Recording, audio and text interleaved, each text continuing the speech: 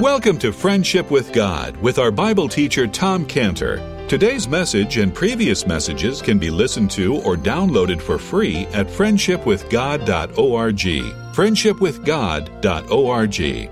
You can also obtain free resources from Tom Cantor and view our online bookstore at friendshipwithgod.org or call us at 800-247-3051, 800-247-3051. Tom Cantor also has a daily devotional verse that comes out each day by email and on Facebook. To receive the small daily devotional verse that Tom Cantor puts out, you can sign up at friendshipwithgod.org, friendshipwithgod.org, or find Tom Cantor on Facebook by searching for Tom Cantor and Friendship with God. Now, here is our Bible teacher, Tom Cantor. Father, we are now here all gathered before you, Lord, to hear what you will speak to each one of our hearts. And so we pray, Lord, by your Spirit that is poured out to us, make known your words to us now in Jesus' name. Amen. If you turn, please, in your Bible to Matthew chapter 16. Matthew chapter 16, verse 13. Matthew 16:13. Matthew 16:13. This is our text this morning, Matthew 16:13. Please follow along to read Matthew 16:13. When Jesus came into the coast of Caesarea Philippi, he asked his disciples, saying, "Whom do men say that I, the Son of Man, am?" And they said, "Some say that thou art John the Baptist, some Elias, others Jeremiah, or one of the prophets." He saith unto them, "But whom say ye that I am?" And Simon Peter answered and said, "Thou art the Christ, the Son of the living God." And Jesus answered and said unto him, "Blessed art thou, Simon Bar-Jonah, for flesh and blood hath not revealed it unto thee, but my Father which is in heaven. And I say also unto thee that thou art Peter, and upon this rock I will build my church, and the gates of hell shall not prevail against it. And I will give unto thee the keys of the kingdom of heaven. And whatsoever thou shalt bind on earth shall be bound in heaven, and whatsoever thou shalt loose on earth shall be loosed in heaven." Then charged he his disciples that they should tell no man that he was Jesus the Christ. From that time forth began Jesus to show unto his disciples that he must go unto Jerusalem and suffer many things of the elders and the chief priests and the scribes, and be killed, and be raised again the third day. Then Peter took him and began to rebuke him, saying, "Be it far from thee, Lord, this shall not be unto thee." But he turned and said unto Peter, "Get thee behind me, Satan, for thou art an offense unto me, for thou savorest not the things that be of God, but the things that be of men." This passage here, this history, this account of this history is a pivotal point. It's a pivot in time in the history of the Lord's ministry here. When the Lord, from this point on, begins to speak openly and clearly about the cross, his cross. And it's very instructive for us to see how he introduces the subject of the cross, or the context in which he introduces to them the subject of the cross. We find the Lord with the disciples here. He's here on the seacoast there in Caesarea Philippi. It's one of the most beautiful places in Israel. It's about the last place that you would expect anyone like the Lord to begin to speak of his sufferings of the cross. But that's what he did. And he starts by asking his disciples a very strange question. And the question is, what others thought of him? Who they thought he was. And the question is, why should he care? Why was that important, what others thought?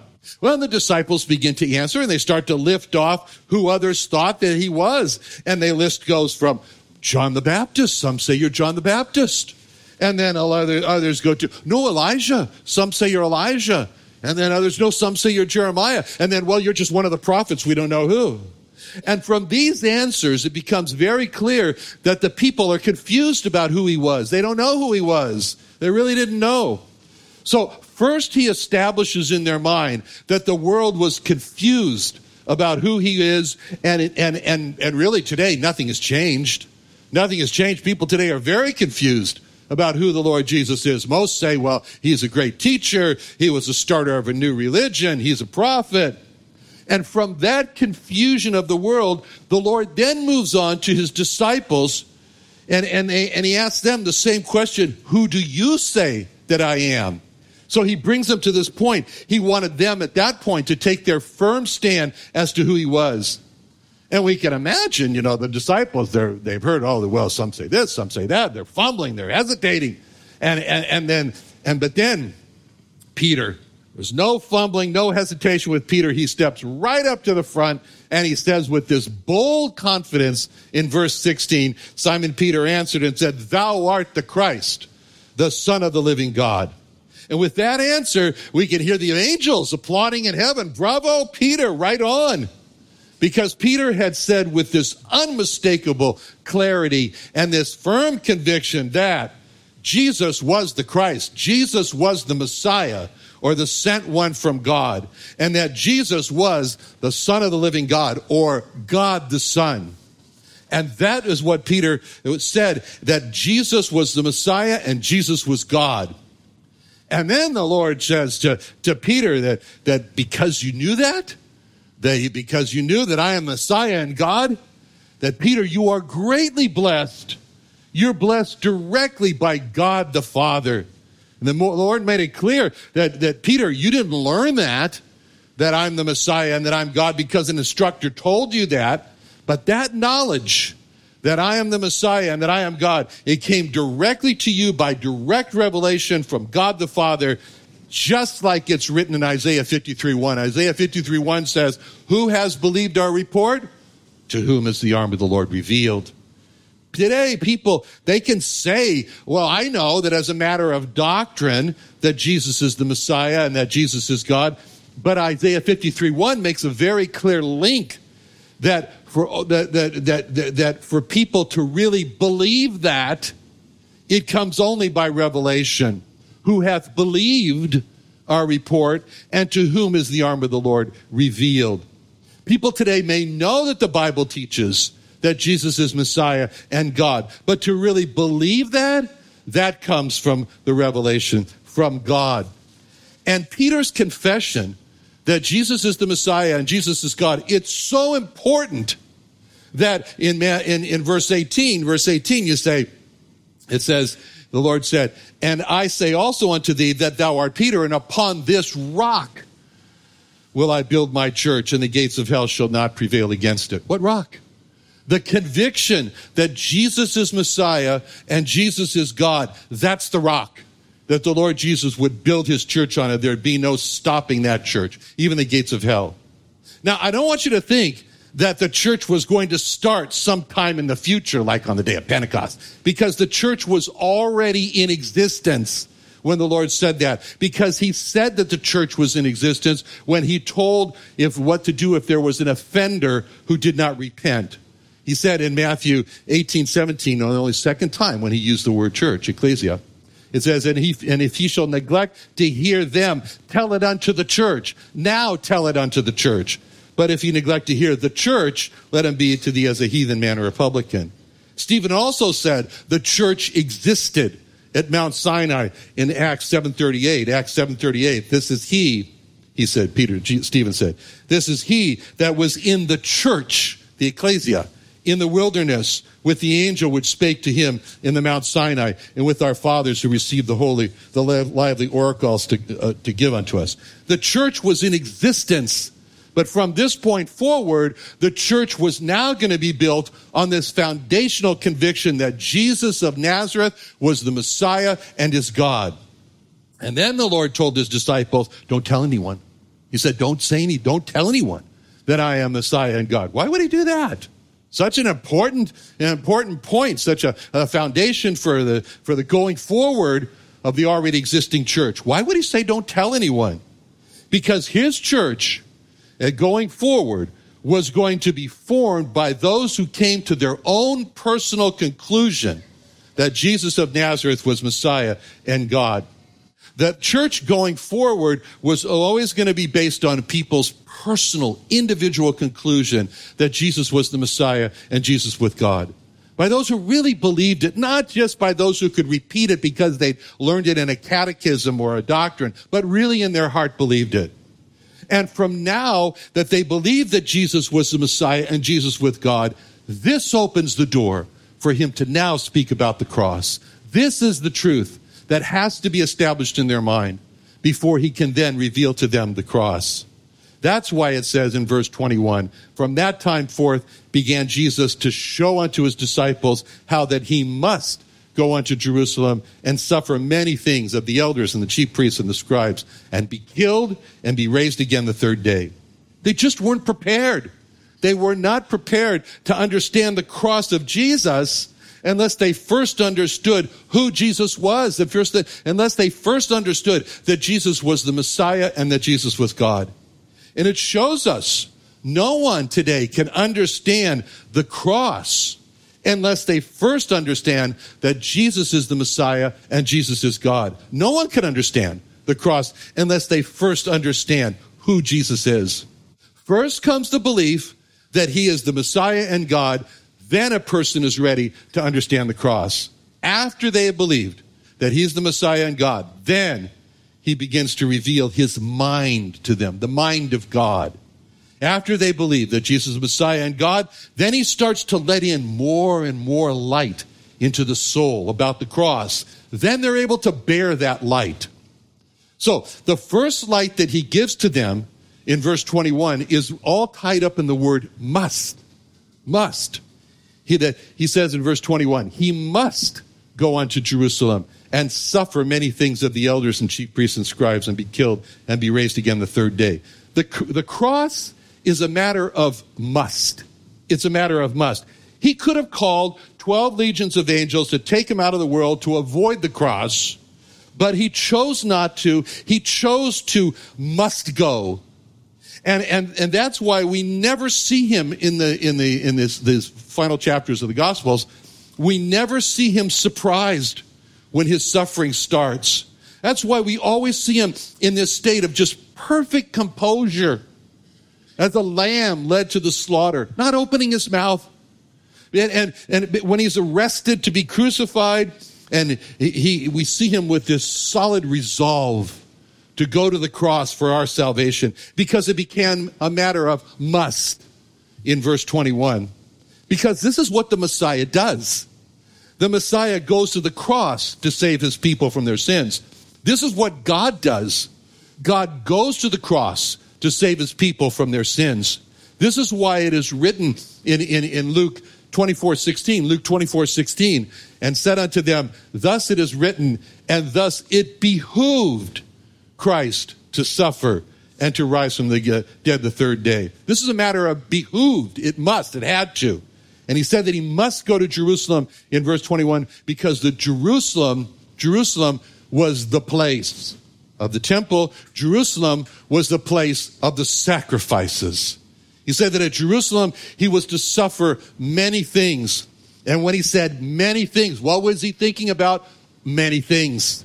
He was thinking of the many things, like being bound as a criminal in the garden, of being spit on, of being stripped, of having a crown of thorns driven into his skull through beatings, of having the hairs of his beard pulled out, of being mocked by the Jews, by the Romans, of being beaten, of being scourged, being crucified. And those things, in verse 21, he calls suffering many things. And then he said that the ones behind all the sufferings, they were the elders, they were the chief priests, they were the scribes. Those were the very ones who should have been the first to worship him. They should have been before the wise men. We have come to worship him. They should have been the ones first to admire him. They should have been the ones first to proclaim to the world, he is the Messiah and God. But they were the ones who, he said, made him suffer. And then, at the end of verse 21, he said that he would be raised again the third day. You know, whenever the Lord spoke of his sufferings and of the shame of the cross, he always spoke of the joy that was set before him, of the afterwards. Like Pastor Lockridge used to say, It's Friday, but Sunday's a-coming. And he always spoke about the Sunday that was a-coming. He always spoke about being raised from the dead. And like it says in Hebrews 12:2, looking unto Jesus, the author and finisher of our faith, who for the joy that was set before him endured the cross, despising the shame, and is set down at the right hand of God. The joy that was set before him. And we can now this has just happened here, that Peter has made this tremendous confession that he was the Messiah and God the Son. And we can imagine Peter, knowing Peter, that he must have been feeling pretty high at this point about making such a proclamation. You know, we can just imagine Peter giving that look to the other disciples and say, I'm the one. That's me, I'm the one that God the Father just made this personal revelation to. So now watch me now, boys. And he goes on, verse 22. Peter took him and began to rebuke him, saying, be it far from thee, Lord, this will not be unto thee. Now, Peter here at this point, he's lifted up with pride. There's arrogance with him when he says that. And he has fallen right into the verse of Proverbs 16:18 that says, pride goeth before destruction and a haughty spirit before a fall. I mean, leave it to Peter. I want to say beaver. Leave it to Peter. It's not leave it to beaver. Leave it to Peter. Leave it to Peter to say what others were thinking but were afraid to say. And Peter said that because, why did he say that? And why did he say, this can be far from you, may the cross be far from you. Why did he say that? Because he was offended by the cross. And he was trying to keep the Lord from the cross. That be far from thee. Peter just missed that must part in verse 21. He just missed that. Now the Lord gives the strongest rebuke that he ever gave to any disciple when he says in verse 23, he turned and said unto him, get thee behind me, Satan, for thou art an offense unto me. For thou savorest the things that be of God. Thou savorest not the things that be of God, but those that be of men. What did he just say?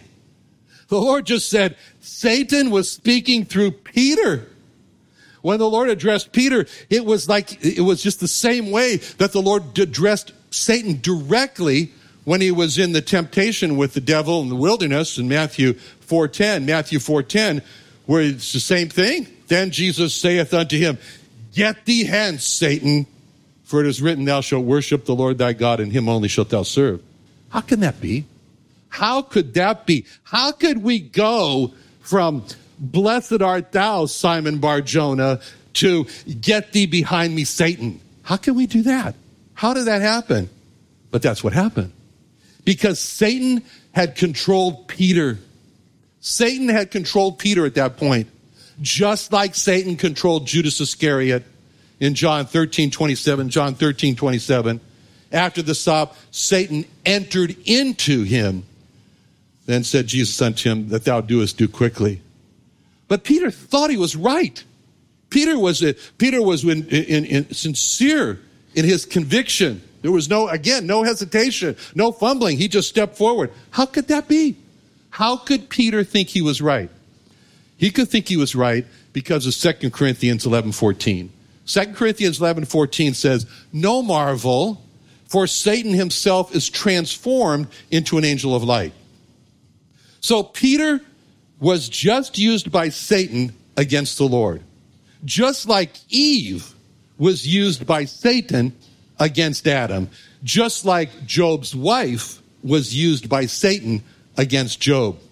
Which all shows us that we need to be on our guard for the voice of Satan that might come through someone else. It might come through a friend. It might come through a teacher. It might come through a spouse. My soul be on thy guard. 10,000 foes arise. But the Lord rebuked Peter, and that rebuke was faithful. It was kind. Like it says in Proverbs 27:6. Faithful are the wounds of a friend, but the kisses of an enemy are deceitful. And like it says in Psalm 141:5, let the righteous smite me, it shall be a kindness. Let him reprove me, it shall be an excellent oil, which shall not break my head. So the Lord said to Peter that for him to avoid the cross, that's what man is interested in, and not what God is interested in. To avoid the cross, as he said in verse 23, was to savor not the things that be of God, but the things that be of men. To avoid the cross was a deep offense to the Lord. That's what he said. Thou art offense unto me. To avoid the cross, what the Lord was saying was that what the enemy of God, Satan, wanted was for him to avoid the cross. Satan wants to blot out and make it so that nobody sees the cross. Yet the cross is the message of the Bible. As it says in 1 Corinthians 1:23, we preach Christ crucified, unto the Jews a stumbling block, unto the Greeks foolishness. So this brings us now to the main question this morning that's going to prepare us for coming to the Lord's table, to remember the cross at the Lord's table with the question, why was what Peter said such an offense? Or as the Greek word has it, a scandalon. Why was it such a scandal, what Peter said? And the answer is, whatever stood in the way of the cross stood in the way of our salvation. Whatever stood in the way of the cross was deeply offensive to the Lord Jesus. It was a scandal to him because it stood in the way of our salvation.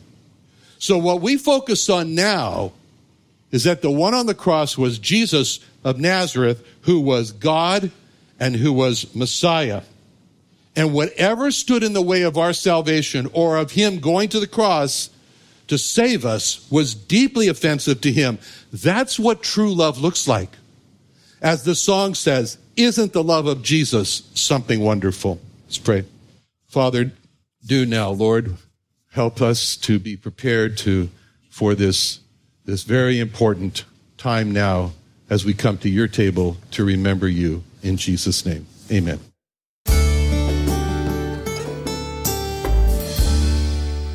Another wonderful day studying the Bible with our Bible teacher Tom Cantor here on Friendship with God. Don't forget that today's message and previous messages can be listened to and downloaded for free at friendshipwithgod.org. friendshipwithgod.org. You can also go online to find free resources from Tom Cantor and our online bookstore at friendshipwithgod.org. You can also find Tom Cantor on Facebook, and you can also go to friendshipwithgod.org and sign up for his daily devotional. Tom Cantor is also the founder of Israel Restoration Ministries. You can visit that website at israelrestorationministries.org. You can write to Tom Cantor at P.O. Box 711330, P.O. Box 711330, Santee, California. Santee, California 92071. Or email Tom Cantor at tomcantor@friendshipwithgod.org. Tom Cantor at friendshipwithgod.org. Or for more information about Tom Cantor and Friendship with God and Israel Restoration Ministries, call us at 800-247-3051. Experience a short-term missions trip to Israel, the land and people to whom the Lord Jesus Christ will return. Not only walk where the Lord Jesus walked, but reach who he reached, the lost sheep of the house of Israel. Be a part of the encouraging Jewish friends to receive the Lord Jesus. Israel Alive is all about making friendships with lost Israelis that will hopefully be eternal. We hope you'll join us in reaching the nation of Israel, one friendship at a time. For more information, visit us at israelalive.org. That's israelalive.org. What are you doing Sunday nights? Join Friendship with God radio Bible teacher Tom Cantor of the Friendship with God Fellowship Church every Sunday night at 5:30 p.m. at the Creation and Earth History Museum in Santee, California. Watch and listen live around the world to Tom Cantor Sunday evening on YouTube.com. by searching for the Friendship with God Fellowship or by going to our homepage at friendshipwithgod.org. You are invited to the 4th Annual Taste of Creation Benefit Dinner and Silent Auction in support of the Life and Light Foundation on Saturday, July 14th at 6 p.m. at the Creation and Earth History Museum in Santee, California. We will highlight the Life and Light ministries that include the Creation and Earth History Museum, Israel Restoration Ministries Jewish Evangelism, and the Friendship with God Radio Ministry. Learn how your faithful support impacts the furtherance of the gospel to millions of lost people. All registered guests will take a walk through history and experience amazing foods themed for each exhibit. Everyone will have the opportunity to take home some amazing auction items, and we will hear from Creation Museum President Tom Cantor. The cost of the event is $39 per person and $59 per couple. Register today at tasteofcreation.com. That's tasteofcreation.com.